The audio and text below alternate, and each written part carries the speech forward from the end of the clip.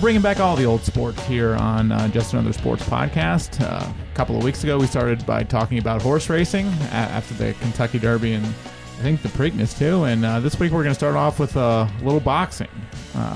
Welcome in, everyone. Greg Swatek, Josh Smith, and we're joined by Allen Etzler, FMP City Editor. How are you, Allen? Good to have you back. Yeah, it's you good to be never asked here. me how I am. How are you, Josh? Skip right over No, and 'cause go he right ju- to he the just- special He guest. just automatically knows you're terrible.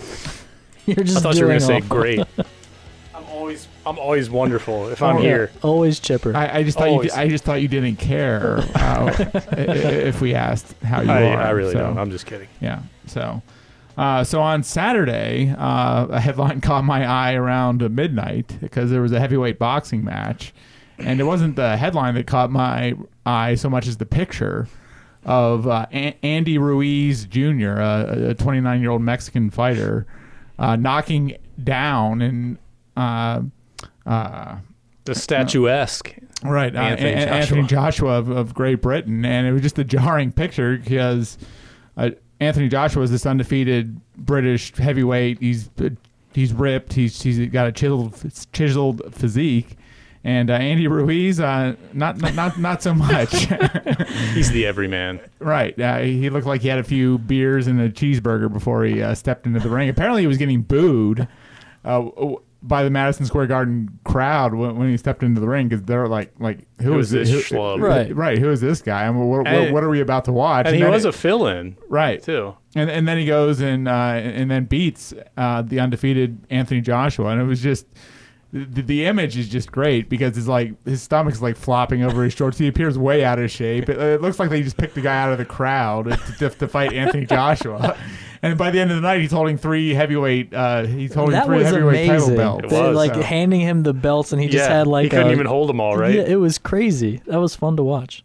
Yeah, so I mean, the guy's not a terrible fighter. I mean, he only has one loss in his career. I think he's 33-1 in his career. All he had to do was watch some of those highlights, and you could tell the guy's hands are light like lightning. I mean, and he does not appear out of shape, other than his aesthetic. Well, you know that what it reminds me of, and Alan can relate to this, is when you watch MMA, or I've watched MMA for a long time, you get a lot of this, where you get guys, especially heavyweights. Some of the guys, heavyweights. Yeah, they have to make 265, but some of these guys are like Roy Nelson comes to mind. He's built almost. Mark Hunt's another one. But even Cormier to an extent. And they can pack an incredible punch. And not to mention those guys, but Fedor Emelianenko, the Russian legend, also was incredibly flabby. Like he wasn't like an impressive physique at all, climbing into the cage or into the ring against these dudes who are just packed with muscles, and then he would beat them. You even see it in pro wrestling. Like one of the greatest pro wrestlers ever, Ric Flair, was not like this. Yeah. He was not like this ripped guy. But he was Roberts. well known for his stamina and endurance and how long he could. He had an average physique, but he could go all night, literally in more ways. What than are we one, talking probably. about here? Woo! Yeah, exactly. But and some people were firing on Twitter and social media about this guy. Like, I can't believe this. And of course, and Andy Ruiz is like firing back. He's like, you might want to look at my record. Yeah. Like, I've been fighting for 10 years, and I've only lost once. Yeah, you don't get a spot opposite Anthony Joshua by being a tin can or tomato can. Like, the guy knows how to fight, and all you need to do is watch it. And the fact that people were booing him on his way in.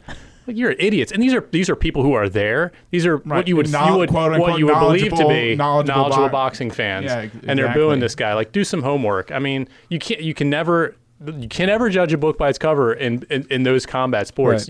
Right. I don't know how many times we've been taught that lesson over the years. So, and you can also never just write someone off as not having a chance, especially in boxing, more in boxing than in MMA. Very much because so. a real puncher's chance is actually a chance. In MMA, if you're just a puncher and that's all you can do, there's ways that the guys can get around that. But in boxing, you have to stand there and get punched in the face. And they're longer fights too, right. So the chances of you catching them or getting caught is much higher than in MMA. So and he was a fill-in, so you could say that Anthony Joshua he wasn't adequately prepared to fight this guy, or didn't have much time to prepare. So he's immediately invoked his rematch clause, and I think they're going to fight again in either November or December. Yeah. They're lining it up. So if he gets caught again by Ruiz, then that's on him. But real missed opportunity for him in kind of ducking this Tyson Fury or Deontay Wilder super fight, which last I heard there was like $47 million on the table for that fight. Like, should have taken it. Yeah. Well, because now not that many people are really interested in that fight. And it's going to take a much longer period of time for the rematch with Ruiz to occur. And if he wins that, then there's going to be a break between that and the actual fight if he gets to Fury or Wilder. But, there was some interesting things just in the highlights that I saw that need to be mentioned. And that is Joshua knocked him down in the third round, I think it was, when a lot of this action took place. And I'm sure everybody, and it's funny because the commentators were like, oh, and here we go. He knocks him down, and it looked like it was the beginning of the end. And that guy just shook it off and got up and was almost better, like moment right after he got knocked down. Yeah. And he put him down a couple of times in that round. And I don't know, Joshua he did not seem like he wanted to fight. That third time he went down. He did not seem like he wanted to be there. He was done. Yeah. Yeah, and I wondered if he was gassed, if he was just tired and too tired to fight, or was he out on his feet? Like, because he stands up, he walks, he's not wobbling, he's not on wobbly legs. He's listening to the referee, doing what the referee says, but he just looks disinterested. He went to his corner, and he didn't. So I guess he went to his corner, and the ref was handing him his mouthpiece. He didn't take his mouthpiece, and he just kind of stood there for a few seconds. I think he was just done. I think he was. Yeah, he was probably trying to figure out like what was going on and what he needed to do, and his brain, like the synapses weren't firing. And I think he was in shock too. I think so. Yeah. Because when you look at this guy, like it's the old cliche, you can't judge a book by its cover, and I think he immediately dismissed Andy Ruiz too, and said, "Oh, this will be like a quick fight." And then when he's getting resistance all of a sudden and getting knocked down, I think his brain was really scrambled in more ways than one. So it was good to see that he in terms of sportsmanship, he did congratulate him, was very humble about it at all, and so I mean that was good to see. He got beat fair and square. It's right. You got to step into those ropes, in between those ropes, and do it. And he's the first. He fell short. Yeah, he's the first Mexican heavyweight very champion cool story. Too. Very cool. And with the population of Mexico, I was going to ask you guys this, being both of you are fans of the combat sports, like with the UFC kind of in a lull, there's not a lot of star power in the UFC. Like results like this and some of the other intriguing, like heavyweight boxing is Wilder, Fury. They got to fight though, right? Yeah. These guys have to fight, right? Do you think boxing could enjoy a little bit of a resurgence here? I think there's a general resurgence and interest in boxing. I think there's too many organizations. That's always been the case. There's no one place where the best people like the UFC. That is where everyone goes to fight, and you fight the best there. In the WWE, even like all of the biggest wrestlers go to that company. They're monopolized, though, right? Essentially. In boxing, it's the WBC and all sorts of different organizations that I don't know. I don't even know the names of. You just know that the fighters are big, but they can't get in the ring together. Too many people get involved in the decision-making process when it comes to promoters and boxing's biggest problem is bureaucracy. Yeah. Right. And before we came in, I had to jot down the 3 belts that exactly. Andy Ruiz won. He won the WBO belt, the World Boxing Organization, the IBF belt, the International Boxing Federation, and the WBA belt, the World Boxing Association. So, just get rid of them. Like no one could even tell you what 3 belts he won. Right. Just get rid of them. World heavyweight champion.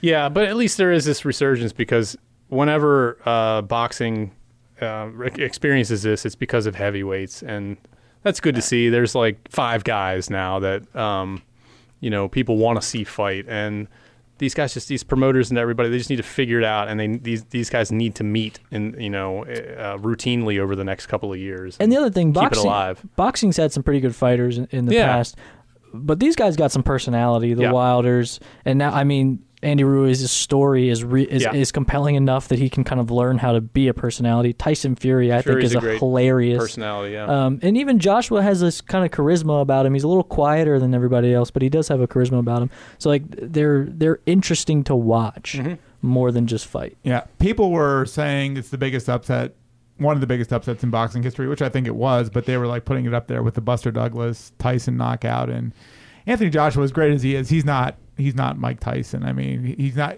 No one's calling him the baddest man on the planet, and he didn't have the fear that Tyson just instilled in his opponents. So I wouldn't put it on that scale with Buster Douglas. That was that was one of the most shocking upsets in sports history. Right, you're right, but I think you can mention it as one of the biggest in boxing. Sure. And what were the odds? He was like a 25-1 underdog or something like that. What was Douglas? I don't even remember. 40? Was he a 40-1 or something? Something like that. Yeah. So I mean, by odds alone, it was a gigantic upset. Joshua. I think the thing missing is just Joshua doesn't have the reputation that Tyson did going into the fight. So of course, look, I would have done the same thing that all these other people did. I might not have booed Andy Ruiz when he stepped in the ring, but I would have been like, what am I about to watch here? Because I don't know anything about Andy Ruiz. So if I had seen a guy like that step into the ring, I mean, we could laugh at these fans saying, hey, do your homework and stuff, but I would have been the same way. So I had a question for you guys about the NBA Finals, not basketball related. Because I heard this on the radio the other day. They were talking. Some of these seats for these NBA final games are going for like hundreds of thousands of dollars. Like I think someone some rich guy bought a ticket to game 3 or 4 of this series, the Raptors and the Warriors in Oakland, for like 2 seats for like $150,000. So listen, there's lots of ways to go with this, but like how rich? Would you have to be to want to buy that? Not to want to buy it, but to feel good about your purchase. Like because let's break this down. Like, okay, so the game's at 6:00 Western time, 9:00 Eastern. So you show up, you're there, 5:00. You get some drinks. You're socializing. You probably grab a bite to eat before the game. Then the game happens. The game's 2.5-3 hours. Then you leave. So it's probably about 4 total hours of entertainment that you're dropping $150,000 on. So when you get to your car, you just said, I just dropped $150,000 on what I just watched. So there's lots of rich guys in the world. Lots of people. $152,000 if you include beer. Mm-hmm. Right. Well, I think the caveat is those seats, like the food and drink. If you're gonna drop that much on the seats, they'll throw in the food and drinks. But still, like walking back, once you turn the engine on your car and realize I just dropped $150,000. Hopefully those people aren't driving, though, and they probably have drivers. Yeah, well, true. But okay, you're back in your limo, and you just realize you dropped $150,000 on what you spent watching over the last 4 hours. Like, how rich would you have to be to feel good about what you just did there? Why don't you start, Josh? Yeah, I'm gonna have to have like $10 million in the bank or something like that. Invested, $10 million invested. I'm making money off of my money, and then I'll obviously have a couple of million to play with. I mean, maybe I think that's a good comfort zone for me. But but just think about it. You are sitting front row for one of the premier sporting events probably in the sporting world, really, and you're hearing things and seeing things that average fans or normal fans, even 90% of the other fans in the arena aren't getting a chance to see. Sweat or spittle might fly onto you or whatever. Exactly. So. You might get into a fight with Drake. Who knows? Right. You might have a chance encounter with the world famous Drake. So I'd feel pretty good about my 4-hour experience if I had, like $10 or $12 million maybe. Spending. It's hard for me because I've obviously never been a millionaire or a billionaire, but my initial mindset is to say there is no amount of money I could have that would make me want to spend $150,000 to watch the NBA Finals. You would never spend that amount. Okay. I would absolutely spend that money if I had, I'm just not that interested in live sports, I guess. Yeah. Well, no, I get that. I do. The other point I can watch it from my couch. Yeah. The other point these guys were making on the radio is this is the Warriors. It's not like they're a new team to the NBA Finals. They've only been doing this for 5 consecutive years and playing NBA Finals games in Oakland for 5 consecutive years. So it's not like the Clippers or a team like the Browns in their first Super Bowl or something like this. This is the Warriors who do this every year, and you're still dropping that kind of money to go to an NBA Finals game. Yeah, could you imagine the house party you could have for $150,000? Yeah. Greg, would you do this? No. You would never spend that money. I would have to be there would have to be a B. I would have to start the word that described my wealth to be able to do that. So. Yeah, that's a lot of money. You're right, but I think it would be a pretty fun experience, and it would be if you're financially secure and $10 million, if it's invested properly, you probably don't have to work for the rest of your life. So I think I'd be secure at that point. And the other point these guys made, just imagine like if you donated that money, like how many families in like a poor third world country you could support. But I would already be doing that. I'd be donating my money. That's just my play money. I said I'd have like $2 million available. Nothing like the guilt trip of telling people how they should spend their own money. But okay. Yeah, and we're good at that as a country, telling all these rich guys how they should be spending their money. But I just heard the discussion the other day, and it was intriguing. Like, look, lots of people could scrape together $150,000 for a night out, but like, how rich would you have to be? Lots of people? Well, not many people we know in the circles that we travel in, Alan, but I'm sure there are. Yeah, there's like billionaires or like the 250th richest person in the world. Or whatever, I see all these people driving in fancy cars, living in these huge houses. I mean, what the hell do these people do? Like, I have no idea what these people do to have or the people that have money like they have. 8 to 10 kids, 7 to 10 kids, or whatever. It's like, how in the world are they gonna put them all through college and stuff like that? Yeah. So. Sorry. Yeah. So it was just intriguing. Like, how not could you do it? Is like, how rich would you have to be to feel good about it? And it would be a lot of money. I'd feel terrible about myself. Yeah. I think, regardless. So, gotta enjoy your wealth. Enjoy yourself. So the finals are 1-1 right now. The Raptors won game 1. Golden State had a tremendous start to the third quarter to win game 2, and now. Game 3 should be interesting because no Kevin Durant. He's been ruled out. And now Klay Thompson's a huge question mark with his hamstring injury. They're not sure if he's going to play or not. So the Warriors could be down Thompson and Durant. Meanwhile, two of their other big-name guys, Iguodala and Cousins, are still getting through injuries. Cousins played very well coming back from a pulled quad or something like that. It wasn't a tear like it was reported early on. That's why he's back and not sitting this series out.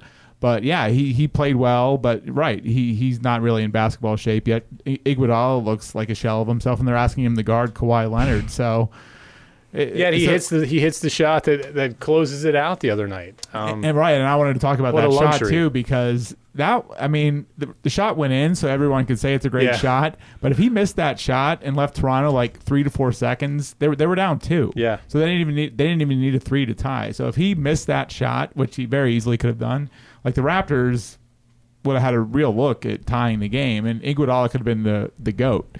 Everyone's saying the people were saying it was a great shot. Well, obviously, yes, because it went in, but that really wasn't the smartest shot, right? Right. Plus, he was wide open too. Just dribble closer, or just dribble the clock out and make someone foul you. You could also question the Raptors' strategy of not fouling at all. I mean, you're down 2. There's like 25 seconds left in the game. Foul. You don't want to foul Steph Curry, obviously, but foul. Even if he makes 2, come down, hit a 3, make it 2, and just keep the game going and try and tie the game that way. But how cool was it to hear the phrase box and one used in the NBA Finals telecast? Right. They went into a box and one at the end. Toronto used that at the end of the game. And it worked. And it worked. Yeah. This guy Van Fleet has been so fun to watch. And you have to wonder, I don't know what his contract situation is, but you have to wonder if this guy's going to go somewhere and get a starting job because, man, he's been electric and he's been all over the place defensively.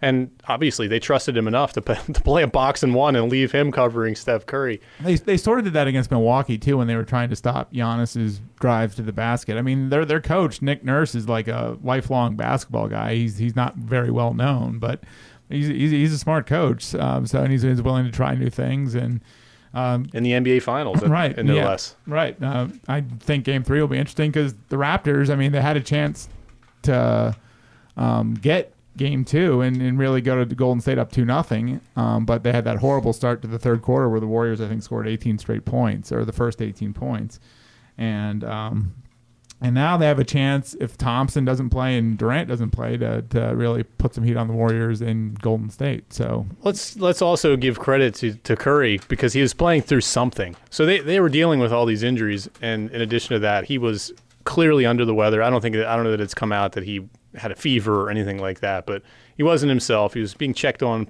repeatedly by the medical staff and powered through it. He scored whatever he scored. Was it 30 plus or whatever? He didn't have any points in the fourth quarter, though. Right, he didn't. But he went through a stretch in the middle of the game where he carried them, and that guy he's such a gamer, and nothing can slow him down. It seems like, So again, I love to watch him. There isn't a player in the NBA that I love watching more than that guy. Right. Yeah, even if it's Giannis is a different kind of player, and Anthony Davis is a different kind of player, and I don't know. He's just I just love watching him run around and get open, and the ball handling. Just the way that they pass the ball, it looks like every time they pass it seems like they're going to turn it over. So Toronto is playing really good defense, and there's hardly ever like a really open guy. And they almost had a steal right on the game-winning play for Golden State the other night, and that's part of the reason why Iguodala was so open is because they were trying for the steal, and the guy didn't rotate over to him, basically. And Steph just so happened he was able to get it to Andre Iguodala for that shot. But there were tons of instances where they were just barely getting passes through and then getting baskets off. They assisted on 33 of 38 baskets or something. I mean, that's another reason why they're so different than everybody else. They're arguably underrated. Yeah, I agree with that. Yeah. Greg? Yeah, no, I think so too. I thought you were going to say something more. No, I was just going to see if you agreed with that. Yeah, I know Drake's on the boat, and we're all sick of him. But why is he such a talking point? In this? Why is he like interacting? They're saying, "Oh, this is Spike Lee and stuff." Like Drake is not on the level of Spike Lee, I would say. I don't know for this generation of fans. No fan at any basketball game is interesting to me. Yeah. I don't know why they become. I don't know how the whole deal with Jack Nicholson started. I don't know why the deal with Spike Lee is a thing. I don't know why. I don't care about celebrities watching sports. Right, it's the same thing. And I would happily ignore this story, but it's almost like you can't because everywhere you go, everywhere you look, there's someone talking about it, or it's like he's like everyone's like forcing Drake into the storylines of this series, and I can't stand it. Well, just the other night, I'm reading the it was game 2 of the Stanley Cup Finals. I'm waiting for that to come in. I was working late. I got the story. It was an AP Wire story, and in like the second or third graph of the story, John Hamm's name is mentioned. You guys, do you even know who John Hamm is? Yeah, he's an actor, right? Yeah, he played Donald Draper on Mad Men, so he's incredibly famous. But he's I guess he's a St. Louis Blues super fan, they term him. Like, how is he a super fan because he's a celebrity? Like, if you're a celebrity and you like a team, are you automatically a, quote, super fan? What the hell makes a super fan? And why is his name appearing in the second paragraph of an AP news story about the Stanley Cup Finals? Like, he has absolutely nothing to do with the game. And he appeared that high in a story. I deleted it. Took it out of the story. Take that, AP. Yeah. Yeah, and Spike Lee was like in commercials with Michael Jordan and stuff like that. So when Jordan and the Bulls would play the Knicks in the playoffs, there was some like connection there. But Drake has zero connection to any of these Warriors, and he's like patting like Steph Curry on the head and on the back. It's like yeah. Why is this young people that in the NBA its core fans are young people, and so he is like this renowned figure to all of these young people who listen to his music and stuff. So that's probably what it is. Right. I don't really want to dive into another big LeBron James discussion, but Bill Plaschke of the LA Times reported today that LeBron is sort of getting sick of this situation that's going on with the Lakers. Color me surprised. And didn't he create this? He did. And if they don't land a marquee name or don't make a trade for a marquee player, then he could want out from the Lakers. But this is classic LeBron of going to a situation, setting it up how he wants it. It doesn't work out, and then he leaves his team mostly in ruins, like he did with the Cavs a couple of times. I'm still trying to. I'm trying to understand, why did he go to LA to begin with?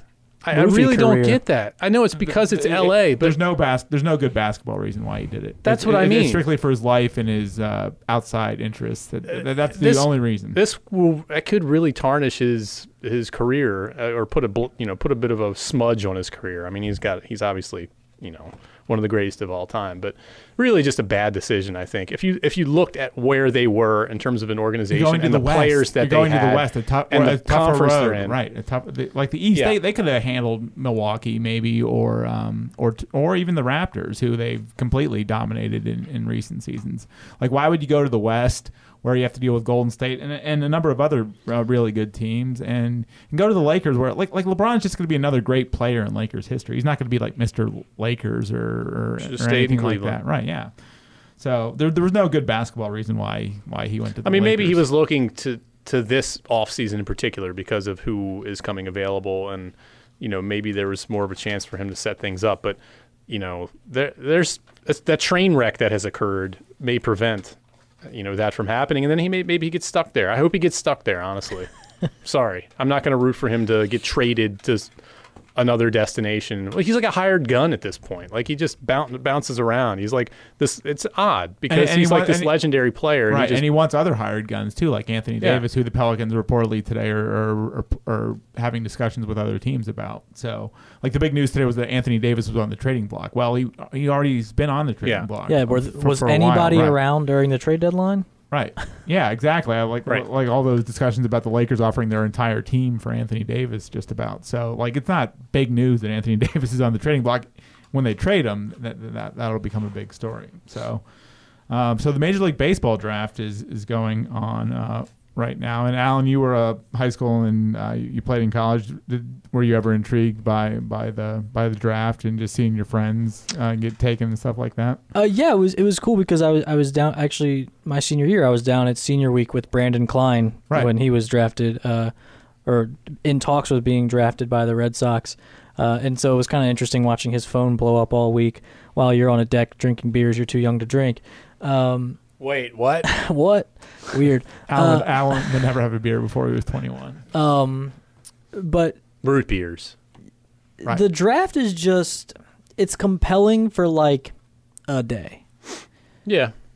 It's way too long. Yeah, there's like 40 or 50 rounds of it. I have no idea how anyone keeps track Plus of anything. Plus, it's in the middle of the baseball season, too. Yeah. So there's no separation. It's just a really odd event. But the first round's always been fairly compelling, and then that year with Brandon was interesting. And, some kids I went to school with had hopes of being drafted after, college or things like that. But, Brady Policelli's came to fruition. That's one that comes to mind. Yeah, there was a year there when he got drafted where we had, what do we have, Greg? 3 or 4 kids. Connor Myers. And they're still playing in the minors. I think Wetzel has an outside chance if someone takes a flyer on him because he had a really good year at Frederick Community College. So. Yeah, but he also left a school that he had, a 4-year school that he went to.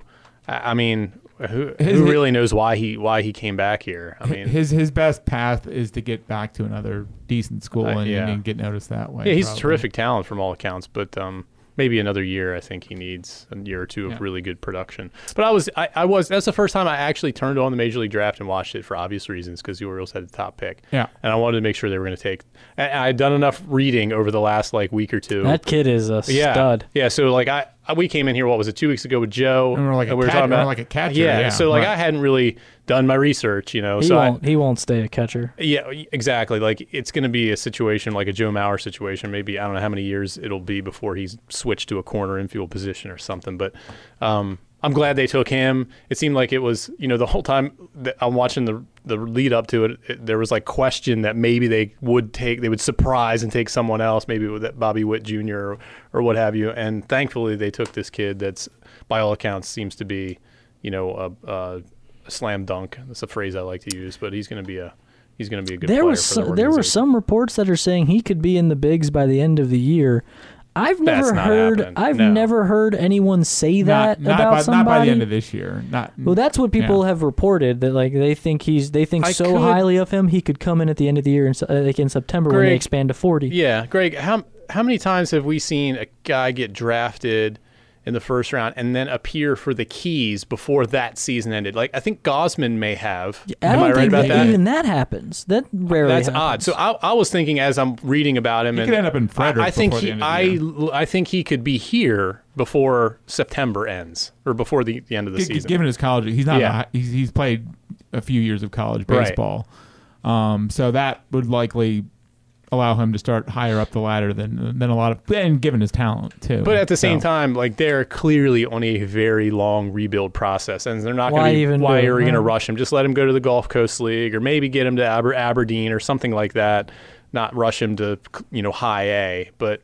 I don't know. They might, given his college experience. I mean, people are saying this is the best prospect since Bryce Harper. That they've seen in baseball. So he comes with high praise, and given his talent and experience, maybe he does start in Delmarva or Fred, or here, or he'll probably be. I would guess he would be in Frederick before the end of this season. But not Camden Yards though. No. I hope he turns out to be better than the last time the Orioles picked number 1. They took Ben McDonald, who really didn't turn out to be an ace for them like he was supposed to be. He was a serviceable major league starter, and he went to Milwaukee, I think, after he left Baltimore, and he pitched for X number of years, and I think he's a broadcaster now with the Orioles. So he had a nice career, but I mean, you're the number 1 pick in the draft. I want you better be a multiple-time All-Star and a cornerstone. They need him to be a cornerstone of this rebuild. Yeah. So I mean, the Orioles have whiffed on a lot of high picks, but it hasn't. But it hasn't been the number position 1 players. It hasn't been the number 1 overall pick, which it's been like 30 years or something since. Or when was McDonald? It was like 1989. Yeah, 88. So 30 years since they had the number 1 overall pick. Yeah. And it's a pretty. I mean, I'm a Browns fan, and I've watched my team screw up the number 1 overall pick a number of times, but it's kind of hard to screw up the number 1 overall pick in a draft. I agree. So I'm glad that they didn't take a pitcher, because I think the odds of your pitcher busting is much higher. Right? It's much safer to take a position player. Yeah, and especially a college one. So and they can affect the game every single day, whereas a pitcher, once every 5. They just cannot catch a break with these pitchers they've taken. We'll see. Maybe you saw DL Hall last week, right? He looks like the real deal, and the other guy they got, Dean Kramer, in the Machado trade from the Dodgers. He looks like a real prospect too. So I think there actually is hope in the lower levels of the farm system. They are the lower levels, some of the pitchers. So. And Delmarva, I think, has some of the top guys. What was your impression so far of Hall? No, not Hall. The guy they got from the Machado trade. Diaz. I've only seen him play a couple of games. He got to Frederick in the last couple of weeks. He was like 2 for 5 in the games I saw him. He drove in a run. So very, very good outfield. Outfielder. He's explosive. He's explosive on the base path. So I think he's. I don't know if he'll be a superstar, but I think he could be a really solid. He should be a solid player for the Orioles. In the future. So Hall, though, has got a really electric fastball, I think, and if he could command his secondary stuff, he could be a real pitcher and not have Tommy John surgery. Right. Exactly. He's left-handed, so he's got good size. So pretty big kid. So nice kid to talk to. So there's hope. There is hope in the lower levels of the farm system with some of the pitching. Not in Norfolk though, or no one's real close to being in the big leagues yet. So the Belmont is this weekend, and I'm kind of disappointed because the only real horse in the race is War of Will, the Preakness winner. I kind of wanted to see Maximum Security run. I wanted to see Country House run. I wanted this to sort of be like a showdown and sort of make something of this race, but I guess it's not going to happen. No, I think it is an intriguing storyline though with the horse that won the Preakness running in this one. He could run two legs of it. That's a big deal. He could have won the Derby too. Exactly. He's not been impeded by Maximum Security. Yeah. So I'll be paying. And this one in particular is a grueling experience for these animals. So, and I'll have my fingers crossed the whole time that nothing catastrophic happens because it is so grueling for them. So I think I'm going to tune in for that if I'm near a television. Yeah, Country House I think had some sort of infection or there's something preventing some health issue that prevented him from running the Preakness. But why is Maximum Security not running, especially when his owner is talking trash and putting up all this money? Oh, my horse could beat your horse. That's a great question. So why what's his? I mean, there's plenty of money to be had for this race if you win this race, and it's still a Triple Crown race. Now I think he's pointing him towards some of the bigger races later this season or something. I think that was almost like said immediately after the Derby, like, oh, we're just going to hold him out until Breeders' Cup or whatever. The other big races that no one watches that aren't Triple Crown races. But there is a lot of money involved in like the Breeders' Cup Classic and stuff. So, but you're right. Like this, there is a ton of money to be had with this race. Like, why didn't you run the Preakness if you have the best horse and the horse didn't need in the call there the violation was insignificant, then prove you have the best horse in the big races that people actually are watching or someone invested in. So. Great, you're trying to tell a rich person what to do with his money. Exactly. There's been a lot of that going on in this week. So, how much money would you have to to get into the thoroughbred racing business, boys? Would you guys, if you had like, if it's you were way, like, it's way outdated and archaic now. You wouldn't buy a racehorse too far behind the curve. You wouldn't buy a racehorse just for the cachet of yes, I was down at the racetrack. Here's my racehorse. Yes. No, I was down at the stables this morning. I'm watching News Post run in the Kentucky Derby tomorrow. If you walk up to someone, you would name your horse News Post. he'd be coming in last. If you walk up to someone and you say, "Here's my racehorse," chances are like maybe 1 in 20 people think that's cool. If I had that much money, I would just buy a sports team, and everyone thinks that's cool. Yeah, okay, I can see that. I could go into being like a minority owner of a sports team or something. Get the tickets, the luxury boxes hand them out to my buddies. And you could also drop $150,000 on an NBA Finals game. You could. So. I could keep ticket prices lower than that. Well, and the other funny part of that story, going back to it was that apparently these tickets were purchased online, like a StubHub with a credit card online. So my God! So what did your credit limit have to be to plunk down $150,000 purchase on like a online credit card? What are those black credit cards? I think that's what you have to have because it's like unlimited. Right. You get like one interest hit on that. Yeah. It's like now you're spending $250,000. And the service fee was $10,000. Like these were $3,000. Face value for these tickets was $3,000. Good Lord. And the service fee alone for the tickets was $10,000 on this purchase. So I'd still do it just to maybe have Steph Curry like fall into my lap or something and have that experience for the rest of my life. I can tell the grandkids about how Steph Curry sat on my lap in the NBA Finals. Right. Speaking of rich people, they own boats. Oh yes, they do. And who are we throwing on our boat to nowhere this week? Oh yeah, I did have one that popped up on my social media feeds earlier in the week, or no, it was late last week. Rick Pitino is apparently coaching basketball in, I think it's Greece. How's he not on the boat yet? And that's what I said. I think I texted him immediately, and I said, Greg, is Rick Pitino on the boat? Because we need to throw him on the boat. So the headline was that he was coaching in Greece, some professional team there, and he had the audacity to complain about the crowds smoking in the arenas in Greece, because apparently like 1 in 3 people smokes in Greece. Maybe it's not that many, but I had no idea about this. And they allow them to smoke in basketball arenas. This was the guy that was having relations on top of like restaurant tables, and he's worried about smoking in. But he's like, my problem is like he's in another country telling people how they should be acting in their country. Like in this part of their culture, that's something that they do. They smoke in basketball arenas. But right. Rick Pitino shaking his fingers at you. No, you should not be smoking. And while my men are playing basketball. Meanwhile, his players were having relations. Yes, at Louisville, right? Paid relations in the basketball dorm at Louisville too. That guy's he's a turd, and I can't believe he's not on the boat. So I'm throwing him on. Yep. You have someone, Alan? I have two. I can give you time if you. I actually have two. I'm just trying to look up the name of the. So I want to put the entire Detroit Lions organization on the boat. I know what you're talking about here. Because Calvin Johnson is back in the news, and it reminded me, how in the hell did you let Calvin Johnson retire at the age he retired at? Barry Sanders too. And then they took money from him, or they asked him to return a roster signing bonus.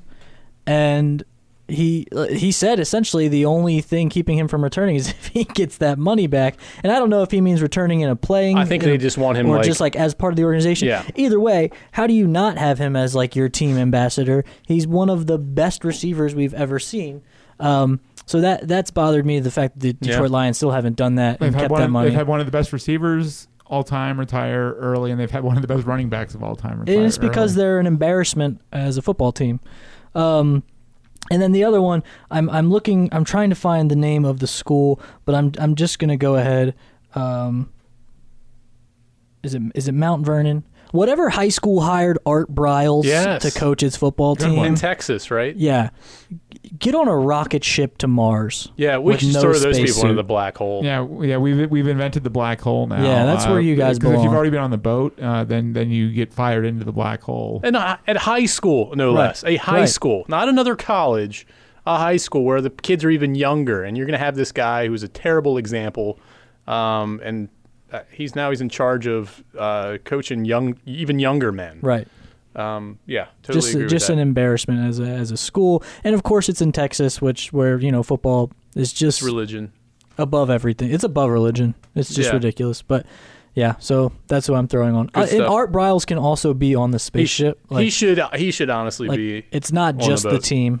Yeah. Yeah. I'm throwing the organizers of the French Open onto the boat. So I don't know if you guys saw this headline or not, but Serena Williams lost I did see this, over the weekend. And she wants to get out of there, obviously, because she's not thrilled that she lost. And Dominic Thiem, who's a top-ranked men's player, is giving a press conference following his third or fourth round victory. And apparently he shooed out of the interview room. So Serena, literally, said, they're like, stop, and get out of here, so they could usher Serena in to do her press conference. And Thiem is like what? Yeah. Like what? What's going on here? He called it a joke as he was entitled to call it.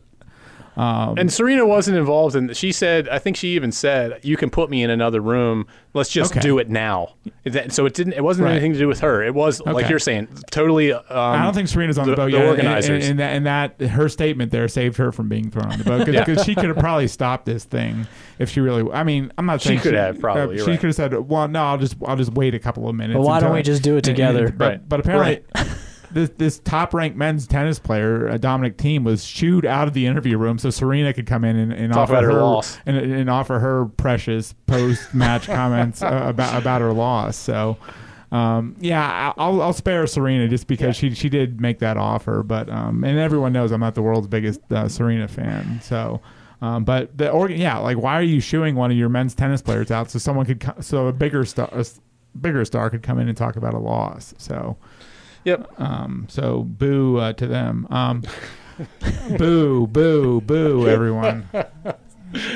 Alan, I wanted to ask you this before we get into seen or to be seen. Last week, I don't know if you saw this circulating on social media, but we asked the question: you're on a basketball court. This has to do with money too, right? This sticks with our theme of money for the week. But you're on a basketball court. Someone throws you a ball and says, "Get behind the NBA 3-point line." There, you have 10 tries.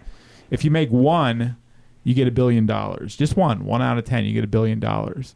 But if you miss all 10, if you don't make any, then you have to do a year in maximum security prison. Do you take that bet? Wow, that is a tough one. Yeah, I think I do. Yeah, I was a pretty good shooter at one point. I feel like I could. I'm relatively athletic. When's the last time you were on the basketball court? Probably a year or two ago. Shooting. So the NBA line is kind of what's throwing me off because I've never actually. Yeah. You normally shot play at a court. It's a little farther back than the college line, a couple feet. Yeah, I think I got that. I think I got that range in me 1 out of 10 times. Do you think Becky would be behind you with this decision? She would totally be all for it. Is she gonna lose if I'm in prison?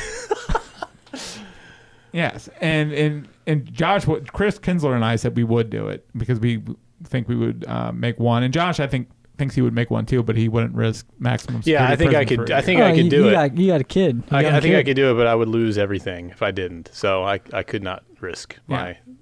And what happens when I get out? Do I still have my job and stuff? Well, see, that wasn't part of it, and that's what Chris was like. Well, look, I'll give you your job back, and all that. I was like, no, I mean that's not a part of it. When you go to prison, it's not like you can take a year off from your job. They're not going to just hire you back. So you have to look at this, in that. That could make me a little nervous. Yeah. Plus, as Josh pointed out, you would have to make like an early shot because if you were 0 for 7, that's the thing. You're getting real nervous real quick. Like the pressure. You're not Steph Curry. The pressure of those last 3 would be. You might be talking me out of this. Do I know ahead of time that I'm shooting for this? Yes. You know the deal. Mm-hmm. Like if you make one, you know the stakes. Your family is set for life financially if you make one shot. But if you miss, you have to do a year in prison. Wide open. Yeah, no defense. Yep. Who's watching? That's not a part of it either. I don't know. I think you would be in an empty gym. It's not like a little less stressful. It's not like they're trotting you out before game 1 of the NBA. Well, if finals. I miss all 10, I'm just going to take off before anybody can get me. I'll just live on the run. I like that idea. Right. I kind of like that. That could be fun. I keep coming back to the point that you can rebuild your life. I mean, your life isn't necessarily over if you go to maximum security prison. It's possible. And it depends what and it would be a horrible year. Josh thinks I'm dismissing maximum security prison. I'm sure it would be awful and I don't think guys like me and you would do well. I'm pretty sure I would get killed in prison. I don't think I would live. Right. So are we friends with the guards? Or? I mean, that's what Chris was like. I'm just going to make friends with a bunch of these guys. I'm really good, at making friends and talking to people about stuff. And I'm like, how are you going to do that? You're just going to walk up to a table full of guys your first day at prison. What do you connect like, hey guys, on? what's up? What do you connect? Who likes the Rockets? With murders. the Rockets, the Yankees, and the Browns. Who's a Beard fan here? Come on, let's talk. And then he would just turn that guy into his personal bodyguard or something. You just have to beat someone up on the first day. Right. That's the trick. So that's minimum security prison. Right. Oh, according to Office Space. Right. But maximum security prison, I almost think it's heavily monitored. So yes, there are shenanigans that go on, I'm sure. I love how you just call them shenanigans. Guys get stabbed with sharpened toothbrushes. I mean, the shenanigans. It's a little you're taking this way too maximum security prison is like hell. Right. But for 1 year, though, not the rest of your life. 365 days? Yeah. Of hell? I could get through it, I'm sure. All right. Somehow. You're a much more upbeat person than I am, I guess. I could rebuild for a chance at $1 billion. So you could this is great. It is a great question. It really is. Because I'll make one and you'll say the guy made $1 billion. Yeah. Plus, you would also. Oh, yeah. How many people know that I've won $1 billion after this? Because even if I won the lottery, I'd still. That was another question. It's not on TV because no one is getting any of that. That was another question. What are you doing? Right. Where are you going if you win $1 billion? I said I'm buying a remote plot of land somewhere up in the woods that no one can find me. You're going to the NBA stay right here in my townhouse in Frederick, Maryland. Going to open up a really nice bank account and good stocks. You're going to the NBA Finals. I thought you were going to say you were going to open up a brewery. There's not any of those here in Frederick. I'm not going to do that. You could get a story in the Frederick News Post about it. You could. If you did. Several. No, I will not. No one will know that I've won anything. Chris Sands have you on his podcast. Nothing in my life would change. You could be on Uncapped. Have you been on Uncapped before? No, I don't. You've been on Uncut, right? I've been on everything, probably but Uncapped. I think. Okay, so I've never been on Final Score. Okay, well we'll have to have you on. What are you doing this week? I need a guest. So should talk to the guy who was traded for Machado. Right. So Allen would be at the NBA Finals for $150,000 a pop. Absolutely. If I won $1 billion, I'd be at every NBA Finals game. Right. And you'd feel great about it. And then I would fly back to my house in the woods. I would buy the Wizards. Ooh. They need a GM right now. So still with the draft. I don't know that I want the Wizards. I just want a local team. Yeah. So I'd probably buy the Orioles. If you had $1 billion and you could buy any team in Maryland or DC, I'd buy the Orioles and not be a cheap jerk like Angelos. I think I'd absolutely buy the Orioles. Yeah. Greg, would you buy any team in Maryland or DC? I would buy the Nationals probably. It's a toss-up for me. That's a big price tag because you got to buy from the learners, and they got money. The Nats, okay. It's between the O's and the Redskins for me, because Snyder's mismanaged. Would you change the mascot? Ooh, see, no. I don't want to get into it. I wouldn't do buy it. I get that there will be a lot of flack with anything that would be done with the name, but leave it or take it or leave it. But I think I would keep it. So your life would not change dramatically with $1 billion? No, because I wouldn't want to raise suspicion within people and then have them come asking me and bugging me for money. But you could give it out though. I don't want to give it out. But you're pretty good at being I earned it by making that jump shot. Yeah. Like family, you would. But you always talk about how you don't have any friends anyway. Yeah, so I would give it to people I wanted to give it to. I would not give it to anyone who came asking. Right. I don't want the people to come asking me. Would anyone in this room get some of your $1 billion? Yeah, you guys might get something. Nice. I would hope. We've had him on the podcast. We've made him famous. So I've been the third option. You could be my co-host on the Final Score, Alan. All right. If you I'll buy that podcast. He'll sponsor it. Yeah, we need a sponsor. We need a sponsor for this one and for that one too, because our man Kevin Barrier is leaving. And I think my sponsor for the Final Score might be departing with him. So billionaire Allen Etzler brings you under just another sports podcast. Right. Exactly. So. All right, fellas, seen or to be seen for this week? I'll start. I went Friday and to a comedy club in Timonium and saw Andrew Dice Clay. How was that? It was pretty much as I expected it to be. Is he doing his old jokes? No, it was like 90% new material, and it was incredibly filthy, and it was incredibly degrading to certain sects of the population. But it was. Was your wife thrilled about this? She doesn't care. No, she doesn't. She wasn't there. She didn't go with me. I thought she went with you. No. My friend went with me, who admittedly was never an Andrew Dice Clay fan.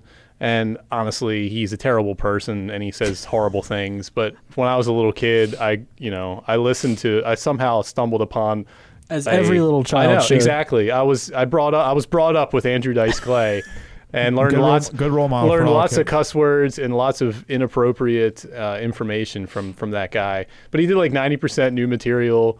He closed with his dirty nursery rhymes, which is what made him famous. Like back in the 80s, this guy was selling out in like Madison Square Garden. Like this guy was a huge star, and now he's playing comedy clubs. Hickory Dickory Dock. Yes, and Jack and Jill. And, yes, and all that stuff. All of that stuff. So my neighbor told me about him appearing in it was at Magooby's Joke House in Timonium, and I figured out a way to take off on Friday. The Dice Man playing Magooby's Joke House. Yeah, it was in Timonium. that place is pretty cool though. They're like they've had some big names. It's like 350 seats, like 350 people. It's a restaurant / comedy club. The food was pretty good. The service was good. They had a warm-up act before Dice came on. I can't remember her name. This comedian. She was hilarious. Got us warmed up, and then Dice came out, and he started really slow, and it was kind of like How old is shaky. He's 61. It was kind of like shaky at the beginning, like, I don't know if he still got it, And then something happened. It was almost like a flip switched, switch flipped, and he like... Was that by design? Do you think he was like throwing people off? Yeah. Maybe. And he like got it. He was sort of trying to tell stories, and in between telling these stories, he would veer in another direction and go off on a tangent about something. And it was in one of those episodes that he sort of got into his groove, and he finished strong. So so I was happy. I was happy to have seen him live. I mean, I don't get to do a lot of stuff like that. I don't even get to go to sporting events anymore these days. So my wife was kind enough to let me go do that. So I liked it. Were there a lot of women in the audience? There were. It was like, okay, so the audience was primarily 40 to 50-year-olds, 40, 50-year-old men. People that know who Andrew Dice Clay is. And obviously other men are more prone to like his brand of humor. Right. But there were a surprising number of women that age, and there were also a surprising number of young women that were there. Yeah? And then they were laughing right along. And they were laughing right along with all the sexist jokes and stuff like that. Yeah, so that was kind of interesting, and I was kind of glad to see that because, Right. Don't take it too serious. He's a comic. Right, yeah. He's making fun of... Maybe he's joking. Yeah, maybe he's just Don't kidding, take him ladies. super seriously, right? Right. No, but he was foul, and he was inappropriate, and that's what you're paying. Classic Dice. But if he wasn't, though, you'd be disappointed. Yeah, and he did some topical stuff, like he did some bits about Starbucks, and he did a bit about. He did not talk politics, which I am so happy about because I do not care about politics. I don't laugh about politics. I don't pay attention to politics. So I don't want to hear anything about Trump. But he did some bits about Sprint versus Verizon or something. Like I said, Starbucks. He did a bit about Chick-fil-A. So he was doing lots of topical stuff that even people today that had never seen him before would laugh at. So it was good. You have one, Alan, or I can go if you don't. I guess mine's a scene, but it's sports related. You talked about the draft. I thought one of the really, really cool things the draft coverage-wise did this year was bringing in Trevor Bauer. I heard some comments from him yesterday. And he was doing breakdowns of a lot of the pitchers who were being drafted, and it is really smart stuff. If you're a baseball nerd, kind of like I am, this guy builds drones. Yeah, like that's how. And he is super into body mechanics and like talking about like how people's body is falling away from their arm as they're pitching, and how you can you can tighten that up and create more velocity and things like that. That's really, really intelligent kind of scouting better than just saying like, oh, he's got great arm action when he throws. Like he'll definitely be a TV analyst. Oh, absolutely. When he's done playing, so. Great personality. He's a great follow on social media. Yeah. There's lots of cool stuff out there that he's done, and he's hilarious. He's a really funny guy. He doesn't take himself too seriously at all. No, I enjoyed him, and I really enjoyed that part of the draft coverage. I wish we could get like more of that. Even at the NFL level, like the scouting of these players is not really nerdy enough, I guess, for me sometimes. Yeah, really get into the nuts and bolts. Right. Similar to that, I mentioned to Greg, I'm stepping on your toes because I know you still need to go here, but I mentioned to you earlier today how much I enjoyed watching, I watched Federer play Stan Wawrinka today in the French Open, and Jim Courier is a tennis analyst for the tennis he's really channel. good. Man, he's great. And I used to love him when he played back in the 90s. He still looks like he stepped off the court in 1992. And he won the French a couple of times. Yep. But man, just some of the stuff. So I'm watching it, and Wawrinka has this way of he takes more. He asks for more tennis balls before he serves than any player I've seen. He'll put 4 of them in his hand, and he'll look at each one of them and flip one off, and look at another one and flip the other one away, and then he'll take one, put it in his pocket, and he'll serve with one. And I know they're looking for something certain with the ball, but I'm watching this and I'm like, why? Wow, I've never seen a guy take 4 of them.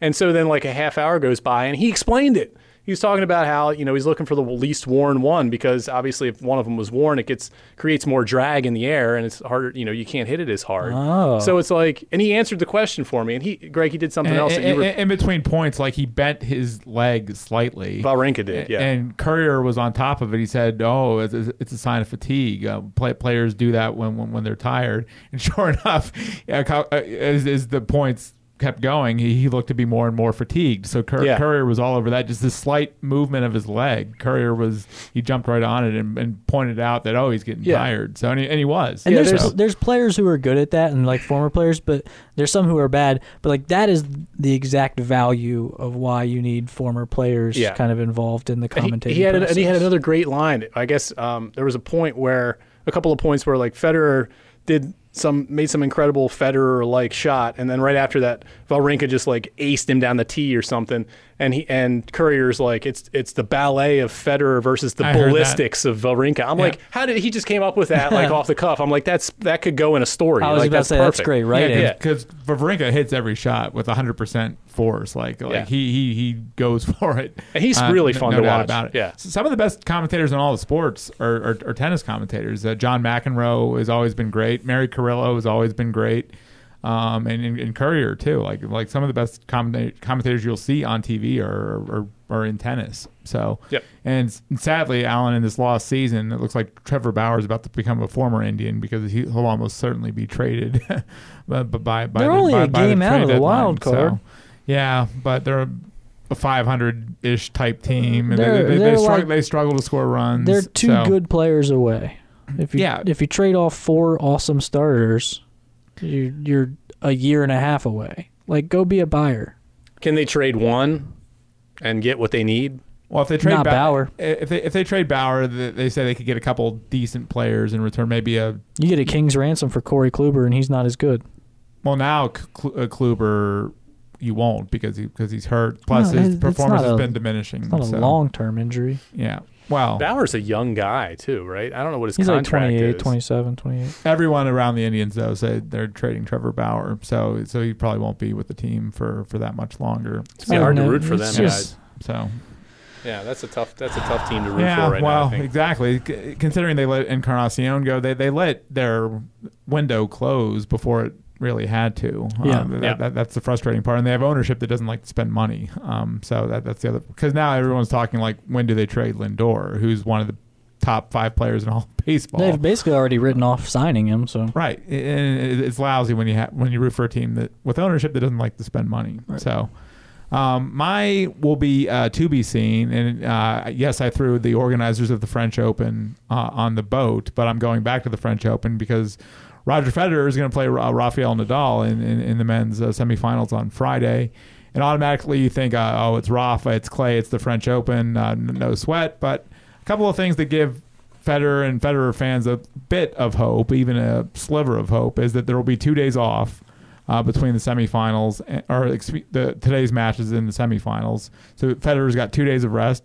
Plus, believe it or not, he's won the last 5 meetings with Nadal, and it's been over 5 years since Nadal has even beaten Federer in a match. Yes, the matches haven't taken place on clay and at the French Open, but if you're looking for a little silver lining, if you're a Federer fan, it's that he's got the 2 days off and he's had recent success against Nadal, so maybe Nadal is not quite in his head like he used to be. So it's always a great matchup. It's the 39th time I believe they're going to play. Do these two guys age? I'm watching Federer today, and he looked great. Yeah, he's 37. He looked fantastic. I feel like we've been hearing Federer and Nadal for a decade and a half. And Nadal's in his early 30s too, so he's not young by tennis. Like, there's such power in tennis now that you always have to be older and more physically developed to like handle. Like these guys used to win. Agassi and Sampras were winning Grand Slams as teenagers. Yeah. Now teenagers can't even compete on the men's circuit because they're not physically developed enough to handle the pace and the grind of these matches. Like Wawrinka just played a 5-hour match over the weekend, and he came back today and played 3+ hours with Federer, and he still was playing at a really high level. So yeah, Federer was having trouble breaking him. He was clearly outplaying Wawrinka today, and it was the classic he can't convert the break point thing that's gotten him so many times against Nadal, even on clay. So that's what concerns me heading into this. Maybe if he gets a couple of breaks early or something and steals a set and gets the confidence going, that's I think he's got a better chance, but it's going to be a tall order. You like Nadal's chances to win? I do. My heart's with Federer as always, and I want to see him win that slam in particular by going through Nadal, because when he won the French Open for the only time in his career, he did not have to play Nadal, who had gotten knocked out by Robin Soderling. Right. Yes. Yeah, exactly. So I'm looking forward to Friday French Open. Probably the two men's. Djokovic is in the conversation too, but probably he's still there too. He's still alive. The two greatest men's tennis players ever, I think. So we'll play again for the 39th time. So. Anything else, boys, before we go? That's it. All right. We'll have to figure out more ways to tell people how to spend their money for next week's episode. So, yep. Until then, we'll see you. This has been Just Another Sports Podcast.